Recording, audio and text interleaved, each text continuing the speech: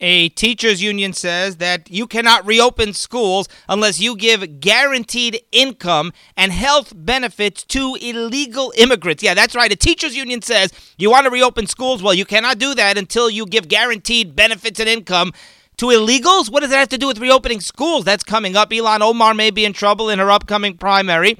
Let's hope. A federal judge has ordered President Trump to start accepting new applications for the DACA Dreamer program. President Trump, he rescinded DACA, as we know. President Trump, the Trump administration determined it's illegal, and the Supreme Court says it doesn't matter if it's illegal. You need to go through the right procedure. So they reinstated DACA, and now a judge says, well, you need to start taking new applicants because Trump actually suspended taking new applications. This could mean hundreds of thousands of illegals will be allowed to remain in the country, new illegals, thanks to DACA. That judge was appointed by, yes, you guessed it, President Obama. No surprise there.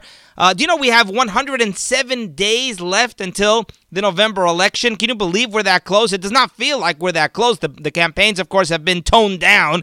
Joe Biden is holed up in his basement, safely away from the public, getting as little exposure as possible, always able to stay on prompter and on script. And that's one of the best things that ever happened to Joe Biden is the fact that he gets to be in his basement and avoid having to actually go out there and make blunders. President Trump was interviewed on Fox News Sunday today, interviewed by Chris Wallace, and this is truly amazing. I'm going to play you some clips. I've never seen anything like this in my life, where Trump exposed, you had Chris Wallace actually literally reporting fake news. Chris Wallace asked Trump a question, and he quoted bogus numbers, coronavirus numbers, which were literally bogus. Trump called him out on it, and Wallace basically admitted that these numbers were wrong. All right, it wasn't exactly, he didn't exactly admit it, but he came as close as anybody ever will. I've never heard anything like this, where you're going to hear, I'm going to play you this clip, and you're going to hear Chris Wallace say, well, okay, it's a little bit complicated, but bear with us. And that is the biggest admission you'll ever hear. I've never seen anything like this, where in the middle of the interview, the person being interviewed, the politician, calls out the journalist for reporting fake numbers, and the journalist is basically forced to admit that they were wrong. So here's that clip. But, sir, we have the 7th highest mortality rate in the world. Our mortality rate is higher than Brazil. It's higher than Russia. But when you talk about mortality rates, I think it's the opposite. I think we have one of the lowest mortality rates in the world. We're going to take a look. We had 900 deaths on a single day. We will take a look. This week. Ready? You can check it out. Could you please get me the mortality rate? Yeah. Kaylee's right here. I heard we had one of the lowest, maybe the lowest mortality rate anywhere in the world. You have the numbers, please? Because I heard we had the best mortality rate.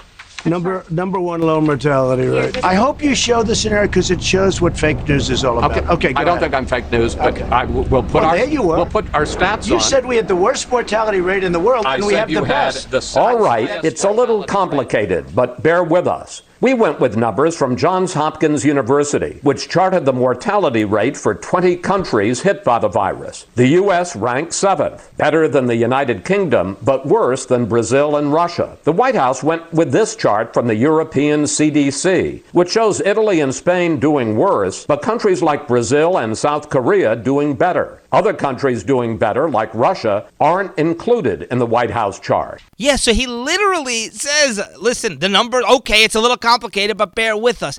I mean, that is something you are never going to hear. Trump got him. So let me go through this here. The mortality rate, it's a false statistic. Mortality rate, it's a very misleading statistic because it's the rate of deaths per total cases, but the problem is they have no idea how many cases there really are because of it all depends on testing. There are so many asymptomatic cases. So comparing one country to the next in mortality rate, just right off the bat, it's just not the right metric to look at because there's really no way to know. The mortality rate with coronavirus has been all over the map, and there are some estimates that the mortality rate from coronavirus is way lower than anybody thinks, and it's just a question of it's so contagious, and there are so many people who have it without the symptoms that the mortality rate may be low, but still a lot of people die because just so many people get it. But the real issue here between the two was that Chris Wallace claimed, he says, listen, we were using the Johns Hopkins model, and President Trump, the White House, they were using the European CDC, and that's why we had this difference. Essentially, Wallace says, well, the U.S. is the seventh worst in the world in terms of mortality rate, and Trump says, no, it's not. And then Wallace says, well, we were using two different models. Okay, it's a little complicated, but bear with us. It's not complicated at all. I looked at the model that Chris Wallace displayed there in this interview, and it wasn't a model, it was a lie. When Wallace said seventh worst country in the world, even according to the Hopkins model, and bear with me here, that Chris Wallace was using, that is a lie, because the Johns Hopkins model, it only lists 20 countries. It's comparing 20 countries. It's not trying to list every country in the world. All it's doing is it's taking 20 countries, almost a random arbitrary sampling, and it lists the United States as seventh on that list of 20. It leaves off some countries that have terrible mortality rates.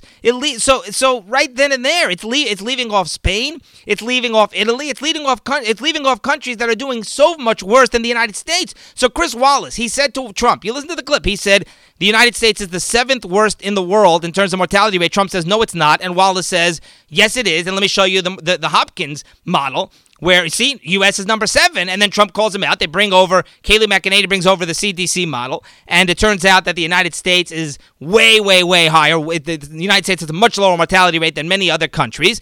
And Wallace says, well, we were using the Hopkins model, and that leaves off a bunch of countries. No, the Hopkins model wasn't trying to say how many countries in the world. It was just U.S. was 7th out of those 20. It picked 20 random countries. I have no idea what basis Hopkins chose to use those countries, but it wasn't trying to make this exhaustive, comprehensive study. So when Chris Wallace said 7th in the world, he totally misconstrued the model, the Hopkins model that he was quoting. And then when he clarified it, his clarification was really a lie. There's no other way to say it. That list did not include some of the worst countries, including Italy, Spain, France, and China. And you know all those countries were hit very hard, and many countries on the list of the Hopkins model had countries that were not hit hard at all. So that's very clear. Then Wallace, he actually grilled President Trump on the number of cases, the number of confirmed cases in the United States. And President Trump kept saying, well, more testing. And this is the media. They have this narrative. They do this again and again. They talk about the number of confirmed cases. And as we keep explaining, the number of confirmed cases, what's much more important is the rate of positive tests. That's much more important because that tells you a lot more. The number of confirmed cases, that increases, that might be due to more testing. But an increased rate in testing, in positive tests, that is something which is much more significant. Now, Wallace grilled President Trump on that too. But Trump kept saying, what about the death rate? Here's the problem. The number of coronavirus cases is important, but it's so easy to misconstrue. But the number of deaths, there are much more important metrics that the media ignores. And isn't that Trump at one point says to Chris Wallace, isn't deaths the thing that really matters? The thing we're really concerned about here. And look, obviously, if a person gets really sick and then survives, that's not a fun experience, and they may have lasting long-term damage. But Chris Wallace kept insisting the number of cases, and Trump kept saying, well, look at the number of deaths and look at the testing that we're doing. And Wallace he wouldn't let up. And so at one point, Chris Wallace says, well, what about Europe? Europe doesn't have as many cases as the United States. And Trump said, because Europe isn't testing as much. So Chris Wallace said, well, maybe Europe doesn't have it as bad. That's what Chris Wallace said. And Trump said, no, that's not true. I'm going to prove to you. And again, this is the misleading narrative of the media. And this is what Trump calls fake news. I'm going to prove to you that many countries in Europe have it worse than the United States. Some of the countries that were hardest hit in Europe have it worse. Trump has done better, and the United States has it better than many countries. And look, I've mentioned in the past that I think Trump could have done things better. I think any president would have messed up. But it's very simple. The number of deaths per 1 million people, any country, any state you look at, this is a metric which to me is so crucial, and the media ignores the number of deaths per 1 million people, because that actually shows you the concern is how many deaths are there going to be? What percentage of the population? That's a huge metric. And much more important than the number of cases, which the media focuses on, because those cases can be asymptomatic. They can be young people. The media ignores that number. Why? Because it makes the U.S. look much better than the other numbers. Here, I'm going to give you an example. This is straight from Worldometers, which is one of the big websites with the data on the coronavirus. Here are the countries that all have more deaths per 1 million people than the United States. Belgium, the UK, Spain, Italy, France, Chile, Sweden. Okay, so countries that have been hit very hard in Europe, and Wallace is saying, well, maybe Europe hasn't been hit as bad. Belgium, the UK, Spain, Italy, France, Chile, and Sweden all have more deaths per 1 million people than the United States. And by the way, Iran and China we all know also have more deaths than the United States, far more deaths, but they report phony numbers. You know, China still officially only has 83,000 total confirmed cases. It's egregious. China, they get reported on these websites where they list the data for coronavirus, 83,000 total confirmed cases in China. You know that China has had millions and millions of cases. So the U.S. is actually better than many other countries in terms of deaths per population. And that is the most important metric by far. So think about that. And yet the fake news media, they never touch that metric. They're always talking about confirmed cases because they know that Trump is doing a lot of testing and it drives up the confirmed cases. The U.S. is now, Germany, Russia, and Denmark, they have way lower deaths per 1 million people than the United States. So there are countries that are doing better than the United States. There's no question about that. And it's really hard to know exactly why. It might have to do with contact tracing. It might have to do, who knows? There are a lot of factors which we still are not aware of. But here's the thing. You know, I mean, 3 reasons that the number of cases really, again, it matters, but it's much less significant than other metrics. Let's say there were 200 million confirmed cases, just for argument's sake, hypothetical, but there were only 6 deaths. Would we care about the number of confirmed cases? No. So the number of cases is misleading. Now, the reasons are, 3 reasons. Number 1, because of more testing. They'll find asymptomatic cases. Number 2, high-risk people are staying safer. So even if they have more confirmed cases, if they're younger people, healthier people, then it's not going to necessarily lead to more deaths. And number 3, it could be the virus is weaker in some places than others. That seems to be the case because even the states that are doing really bad in terms of increased cases, they still don't have nearly as many deaths as New York and New Jersey did when they were at their peak. Part of that might have to do, of course, with the nursing home situation. All right, moving on to other news. A DOJ spokeswoman was asked about the John Durham probe today on Fox News, and she said, quote, this is Kerry Kupek, DOJ spokeswoman. She sort of maybe gave a timeline about the report, the John Durham report. She says, hopefully by the end of summer. That was a word, hopefully. If I hear the word hopefully one more time when talking about the Durham report or some IG report where they're going to expose the Obamagate corruption, I mean, can you just give me a date and stick with it? In the private industry, this would not happen. Almost never. There are exceptions. But when a private company gives a date, when Apple says they're going to release a product, they almost always release the product. Yes, obviously there are times when things come up. But you can almost guarantee private companies, they do things on schedule. And when it's the government, it just drags on endlessly, hopefully. And she also said, this is interesting, she said a report is not the ultimate goal. This is, again, Kerry Kupek on Fox News. She said this is not about a report. This is a criminal investigation, which she's insinuating, and this is what we've been hoping for. But again, until we see it, until we see an indictment, I refuse to believe it because I don't want to get my hopes up, my expectations too high. But this is what she said. She said the ultimate goal is not a report. She said this is a criminal investigation. In other words, they're looking for criminals. You don't write a report when you're a prosecutor trying to find out who committed crimes and charge them with crimes and indict. You're supposed to lead people away in handcuffs. So that is a promising piece of information. But again, what's the time frame on those indictments? Now, Mark Meadows, Trump chief of staff, he said this weekend that he expects indictments from John Durham. So that's pretty amazing what he said. He said the American people deserve indictments. Here's what Mark Meadows said, quote, I expect indictments. Lindsey Graham did a good job in getting that out. He's talking about evidence that he's seen. We know they not only knew that there wasn't a case, but they continued to investigate and spy. And yes, I use the word spy on Trump campaign officials and actually even doing things when this president was sworn in and after that and doing it in an appropriate manner. You're going to see a couple of the documents come out in the coming days that will suggest not only was the campaign spied on, but the FBI did not act appropriately as they were investigating. It's all starting to unravel, and I tell you, it's time people go to jail and people are indicted, end quote. That is Mark Meadows. Now, some of the documents he may be referring to have already been declassified. A memo was declassified by Lindsey Graham released it. We told you about this. This memo shows that the FBI knew all the way back in January of 2017, Trump's first week in office, and the FBI already knew that the Steele dossier was fabricated, and yet they continued to investigate Trump. They continued to wiretap the phone of Carter Page and get renewals of the FISA warrant, and they, of course, eventually launched the Mueller probe. It was baseless. It was based on nothing. The only evidence they had was the Steele dossier. Andrew McCabe said under oath, if there is no Steele dossier, then there is no warrant to spy on Carter Page. And yet they launched the Mueller probe, 2 years of misery and torture, millions of dollars spent based on it, and now we know they knew it back in January of 2017. What happened was the FBI did an interview with Christopher Steele's primary subsource for the Steele dossier, and this is extremely damaging for Comey, McCabe, and the others because they concluded that the Steele dossier was essentially a bogus document. The source could not corroborate pretty much anything of substance in the dossier, anything in the dossier that incriminated President Trump. The source could not corroborate, could not verify it. Basically, they had no way of verifying. And this is when they realized, the FBI, that the Steele dossier was actually baseless. There was no evidence. It was based on nothing. And now, why did Steele do it? Because Steele was paid by the Hillary Clinton campaign, essentially, by Fusion GPS. It was opposition research for the Democrats, so they had to produce dirt. So they made it up. Here's an example. One of the most damaging parts of the claim about President Trump, the source said, was rumor and speculation. This, according to the newly declassified documents. He could not confirm the story. It was rumor and speculation. One of the most damaging parts of the dossier.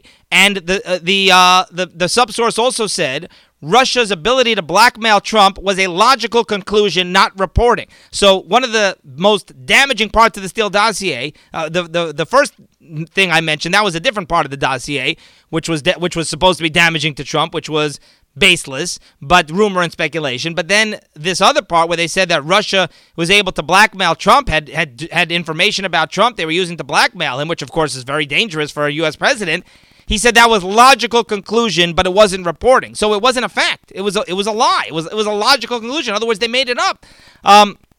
So this means the FBI, they knew they had no right to spy on the Trump administration. I mean, the whole thing was just fabricated to delegitimize President Trump. An op-ed in the Washington Examiner wonders, why would Joe Biden be pandering to the far left right now after he won the primaries as a moderate? He won as a moderate candidate, and now he is shifting all the way to the left and pandering to Ocasio-Cortez with climate and all these other policies of his. Usually that goes the other way. Usually they pretend to be super radical, or they act, or maybe they really are super radical in the primaries, and then they shift to the middle in the general. And look, you have to wonder, maybe this is going to come back to hurt Biden. But, states like Wisconsin, Pennsylvania, Florida, they don't want a radical. So that's what this op-ed in the Washington Examiner wonders. It says that Biden has appointed Ocasio-Cortez to co-chair his climate panel, as we've told you.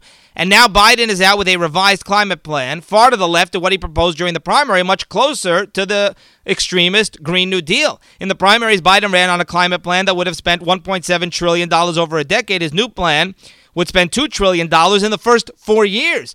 Previously, Biden vowed that the private sector would be free of carbon emissions by 2050.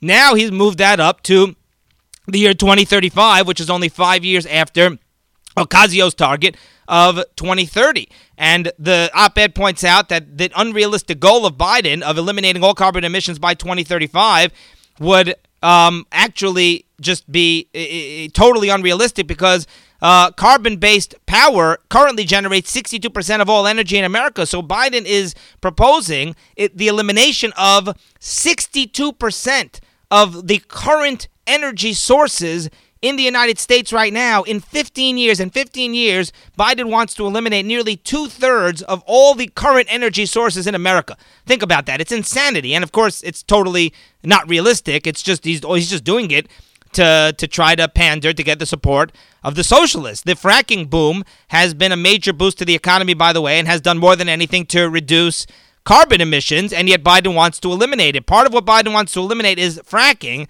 And fracking, according, again, to this op-ed, in addition to boosting the economy, it has actually reduced carbon emissions. That's what's so amazing, is they're actually very clean sources of energy that the radicals want to get rid of. So they actually want to get rid of fracking. Fracking is a much better option than a lot of other energy sources. But, they view fracking, the left, they'll tell you fracking, that's a bad thing, that's harmful to the environment, even though it's much cleaner, as I said, than other sources that have been used in the past. So what they want to do is they want to replace that with these totally unrealistic sources like wind turbines and, get rid of things like fracking, even though even they admit fracking is a good alternative, to real carbon-based energy, or at least something which produces a lot stronger carbon emissions.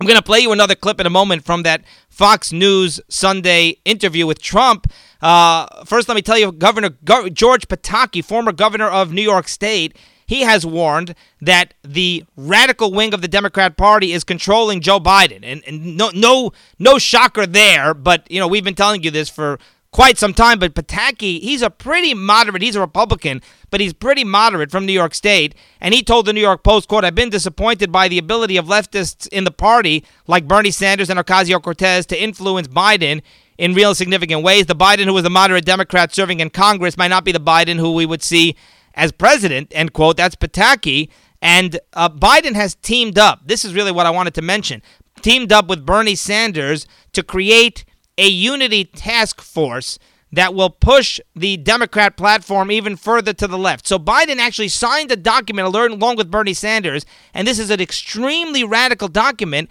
and it essentially calls to defund the police. Now, Biden has hedged. He has said he doesn't want to defund the police, and there are a lot of people that claim that Biden does not want to defund the police. But listen to this unity task force, this document that Biden signed with Bernie Sanders, it basically is espousing the policies of the defund the police movement. The platform would create, quote, civilian corps of unarmed first responders to handle 911 calls deemed nonviolent. It would make public colleges free for 80% of Americans. It would forgive federal student loan debt after 20 years. And it would promise to never cut, privatize, or weaken Social Security, and an additional 100 pages of other radical recommendations. But again, a lot of these things are really radical, and it exposes Biden, because we've told you for quite some time that Biden is every bit as radical as Bernie Sanders. He just hides it. He tried to. Now he's not even hiding it. So a civilian corps of unarmed first responders to handle 911 calls that are nonviolent. So again, this is a core element in the defund the police movement. Is they're going to make unarmed civilians, they're going to have them respond to 911 calls that they consider nonviolent, and some of those have the potential to be extremely violent. Now, in this clip that I'm about to play you, President Trump claimed that Biden wants to defund the police. Chris Wallace contradicted President Trump, and Trump pulled out this agreement that Biden signed with Bernie Sanders. Here's the clip. There has been a spike in violent crime in America in recent weeks. We've seen deaths up in New York, deaths up in Chicago, shootings. How do you explain it, and what are you going to do about it? I explain it very simply by saying they're Democrat-run cities. They're liberally run. They're stupidly run. We have forced them in Seattle to end the CHOP because, we were going in that following day. You probably have heard it. We were getting ready to go in. We were all set. And when they heard that we were going, they set their police force. Liberal Democrats have been running cities in this country for decades. Poorly. Why is it so bad right now? They've run them poorly. It was always bad, but now it's gotten totally out of control. And it's really because they want to defund the police. And Biden wants to defund the police. Sir, he does not. Look, he signed a charter with Bernie Sanders. I will get that one, just like I was right on the mortality rate. Did you read the charter that he agreed to? It says nothing about defunding the police. Oh, really? It says abolish. It says defund. Let's go. All right. Get me the charter, please. All right. Chris, you've got to start studying for these. He says defund the police. And so again, we have this Chris Wallace claiming to fact check President Trump. President Trump calls him out on it, and they did bring out the document. And look, Chris Wallace claims, well, he doesn't want to defund the police. It doesn't say anywhere that he wants to defund the police. But we know what Trump was referring to. Trump was referring to the fact that Biden is using the exact same rhetoric. So he's going to sit here and tell us, I don't want to defund the police. No, defunding the police, that's a bad idea. And then he's going to sign this document with Bernie Sanders where they have this civilian group of first responders who are unarmed to handle 911 calls that are deemed nonviolent. So that's definitely what Trump means. Now, I understand Trump could have said it a little bit differently, and that's fine. But, don't act as though Joe Biden is just writing off the defund the police movement and calling them out for being extremist radicals. He's not. He's pandering to them, but he's just trying to hedge and say, but yeah, I agree with this policy, that policy, yeah, civilians who are responding to 911 calls. Oh, but I don't want to defund the police. That would be crazy. All right, Ilhan Omar may be in big trouble, although I'm not going to hold my breath here. She's being challenged in the Democrat primary in Minnesota by a more moderate candidate, and what's interesting is there are conflicting polls on this. but this candidate has crushed Ilhan Omar in fundraising. So that's pretty astonishing, and it's unheard of. It shows you how much of a radical Ilhan Omar is, that this race is even so tight, because usually the incumbent, and this is a very Democrat district, the incumbent usually wins hands down. Antone Melton Moe is his name. Meaux is his last name, and he's a newcomer to politics. He raised $3.2 million in the second quarter. $3.2 million for a newcomer in a local congressional race. That's compared to $471,600 for Omar. And this Melton Moe has $2 million in cash on hand. The primary is coming up on August 11th. Omar has $1.1 million in the bank. So he has $2 million. He has $1 million more than Ilhan Omar, and he's like a fundraising machine. And trust me, I don't think anybody's ever heard of him.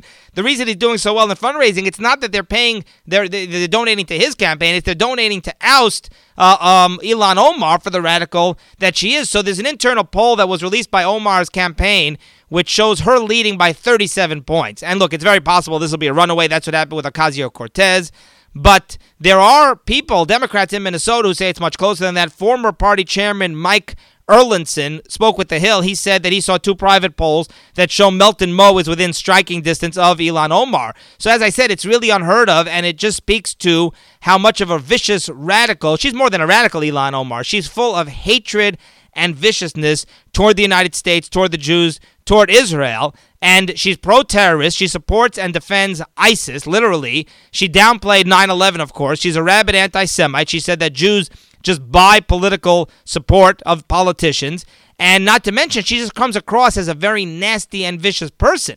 And now she is supposedly panicking, according to a lot of reports. So as I said, primary coming up here in a few weeks. We'll keep an eye on that. Kevin McCarthy says, the Republican House Minority Leader, he says that he was fully behind President Trump's decision to commute the sentence of Roger Stone. This is interesting because it's more fake news. I confess that I actually bought into this fake news. Roger Stone bought into this fake news. But once again, we made a mistake. We should never, ever believe something that the media reports, especially if it's based on anonymous sources, unless it's corroborated. So Kevin McCarthy, what happened was Roger Stone in an interview, he said Kevin McCarthy opposed his commutation, and that was based on probably a Politico report. Politico said that Kevin McCarthy on Air Force One not contradicted Trump, but questioned Trump's desire to commute the sentence, and Kevin McCarthy opposed it. And speaking with reporters this weekend, McCarthy said, quote, "I'm not sure what Stone is talking about. Yes, I support the president's commuting of the sentence. I think the president did the right thing. He has the right to do it. And if you ask the president, he has used the power much less than other presidents in the past, talking about pardons, considerably less than what the Democratic presidents used." That's Kevin McCarthy. So fake news reported by Politico. What a surprise there. Teachers unions, it's so egregious. They're trying to exploit the coronavirus to impose their own leftist policies. We saw this with Democrats who released criminals from prison. They tried to grant illegals all sorts of rights that they shouldn't have. So many Democrat policies that have nothing to do with the coronavirus, but they're trying to push them through and say, well, coronavirus, and exploit the crisis. As Rahm Emanuel said, never let a good crisis go to waste. So this is so revealing when you listen to what the teachers unions are saying over here. They want to impose their own leftist policies because they say, one teachers union says that they will only agree to reopen schools if illegals get government benefits. Can you explain that? A teachers union in North Carolina, they're demanding benefits for illegal immigrants. They say it's going to lower the number of cases of COVID-19 if they reopen schools. This is the Durham Association of Educators in North Carolina. They called for universal health care and guaranteed income for all people, including illegals. So in this statement, the union said, quote, Trump, Betsy DeVos want schools to open because they care about protecting wealth and big business. So let's start right there, end quote. Excuse me? That's why the Republicans want schools to reopen. And that's right there is egregious for these teachers not to recognize how crucial it is for schools to reopen for the mental health of these kids. I mean, not to mention, obviously, we want people to go back to work. I guess that's what they're referring to. I mean, how disgraceful that they're claiming that Trump wants to reopen, and Betsy DeVos, the education secretary, wants to reopen schools not to protect children. By the way, the American Academy of Pediatrics, which is pretty liberal, they actually came out in support of reopening the schools. But it's about protecting wealth and big business. I mean, it's despicable. Then back to this, quote, there are concrete policies that have permitted other countries to flatten the curve. Moratoriums on rent and mortgage, universal health care, direct income support, regardless of immigration status, end quote. So universal health care and guaranteed income for illegals. I mean, that's what they're saying, and somehow that's going to help flatten the curve? I mean, come on. And the media, reports this with a straight face. I mean, it really is just totally disgraceful, and they're not the only ones. The United Teachers Los Angeles union with 35,000 members in L.A., this massive union, teachers union in L.A., the UTLA, United Teachers Los Angeles, they are insisting that the schools cannot reopen until, listen to this, until charter schools are closed, local police are defunded, the wealthy are taxed more, there's Medicare for all, and the district is bailed out by the federal government. By the way, I believe this story was in Daily Wire. For those of you who are wondering, that's Ben Shapiro's website. Those of you wondering what the source is over here. So they're saying, you want to reopen schools? Well, first you need to close down charter schools, defund the police, tax the wealthy more, impose Medicare for all, and bail out the district using federal government money. What does defunding the police have to do with the coronavirus? What about charter schools? I mean, that just exposes it right then and there. Charter schools, teachers' unions despise charter schools because charter schools, essentially, they allow schools to actually force teachers to be accountable and to give students a good education and not just have their jobs just automatically protected because their union is so strong that they're just guaranteed no matter how poorly they perform, these teachers, they know they're basically never going to get fired. Teachers have better job security than anybody on the planet because of these unions, and charter schools are a big threat to them. And defunding the police, what does that have to do with the coronavirus or any of these demands? Here's a quote from the UTLA president, Cecily Cruz, quote, "It is time to take a stand against Trump's dangerous anti-science agenda that puts the lives of our members, our students, and our families at risk. Safety has to be the priority. We need to get this right for our communities," end quote. So Trump's anti-science agenda, which is backed, by the way, by the American Academy of Pediatrics. And what is Trump saying? He's saying these kids desperately need school, and he's 1,000% right about that. I mean, it's just so egregious. That's going to do it for today, and we will see you next time.